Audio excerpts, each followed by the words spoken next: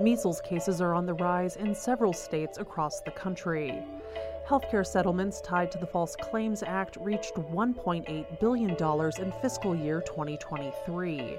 And a New York City medical school receives a $1 billion donation to make tuition free for students.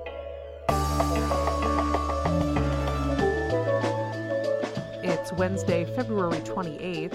I'm Jay Carlisle Larson, and this is Just Healthcare Daily, where you get the headlines and health business and policy news in 10 minutes or less.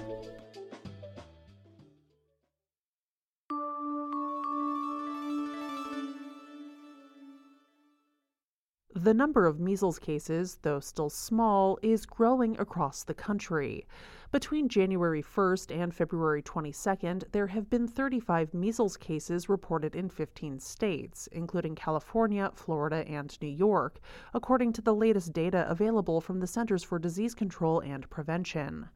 By comparison, there were a total of 58 cases reported for the entirety of 2023.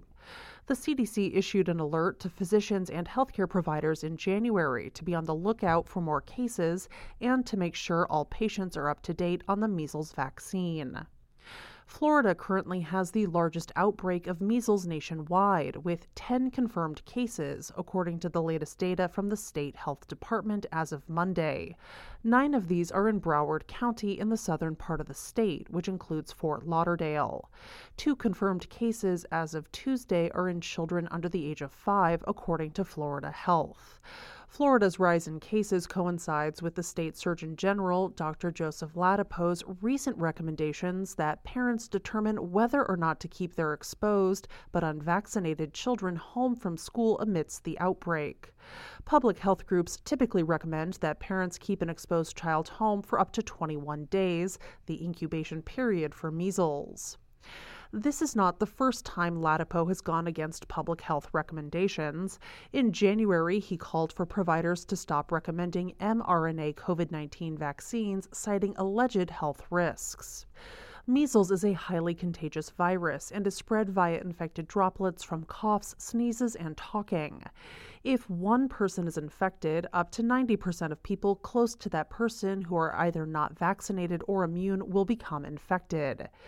It can also spread prior to the development of its characteristic rash. The virus can also remain on surfaces and spread to others for several hours. Infection can lead to severe complications for some individuals, including pneumonia, brain swelling, and in some cases, death. Measles can be prevented with the MMR vaccine, which protects against 3 diseases: measles, mumps, and rubella. The CDC recommends children get 2 doses of the MMR vaccine, starting with the first dose at 12 through 15 months of age and the second dose at 4 through 6 years of age. The last significant outbreak of the measles in the United States occurred in 2019, when there were 1,274 cases across 31 states. A majority of cases were among people who had not been vaccinated against the virus.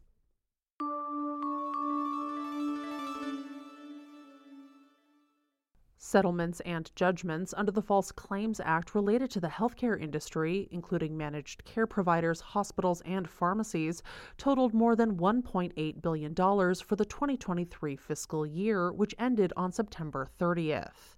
That's according to recent data released last week by the Department of Justice. Overall, the DOJ said that settlements and judgments across all industries totaled more than $2.86 billion. The False Claims Act, or FCA, is a federal law that imposes damages and penalties on any person who knowingly submits or causes to submit false claims to the government. It also applies to other situations, including when someone knowingly uses a false record material to a false claim or improperly avoids an obligation to pay the government.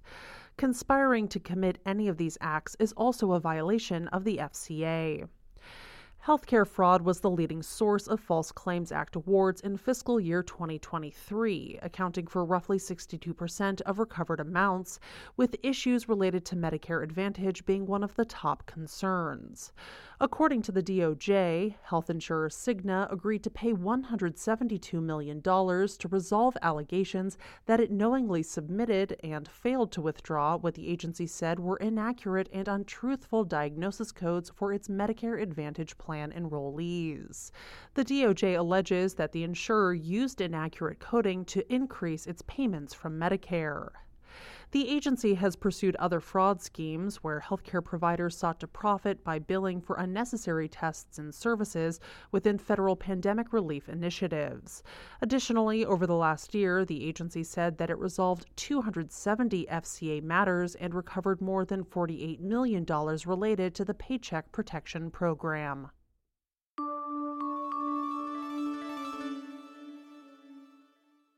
A major New York City academic medical center will provide free tuition to medical school students following a $1 billion donation announced this week. The donation to Montefiore Health System's Albert Einstein College of Medicine came from Ruth Gottesman, who is chair of the school's Board of Trustees and also serves on the Montefiore Health System Board. Gottesman previously taught at Einstein and studied learning disabilities. According to the New York Times, the money comes from Gottesman's late husband, David Gottesman, a protege of Warren Buffett and founder of the powerful Wall Street investment house First Manhattan. He died in 2022. Gottesman's donation is so far the largest to any medical school in the country and will enable the school to become tuition-free beginning this August. In a statement, Montefiore officials said that the gift will attract a talented and diverse pool of individuals who may not otherwise have the means to pursue a medical education. The average medical debt load for new physicians is around $202,000, and that amount does not include undergraduate debt.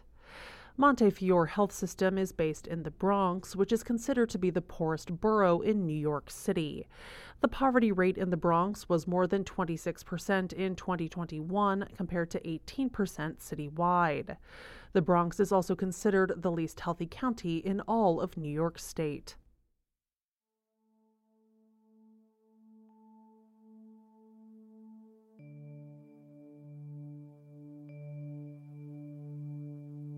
This has been Gist Healthcare Daily from Kaufman Hall. I'm Jay Carlisle Larson. Thank you so much for listening. If you like the show, please leave us a rating or a review. It helps other listeners find the podcast. You can check out more insights on healthcare business and policy news at gisthealthcare.com.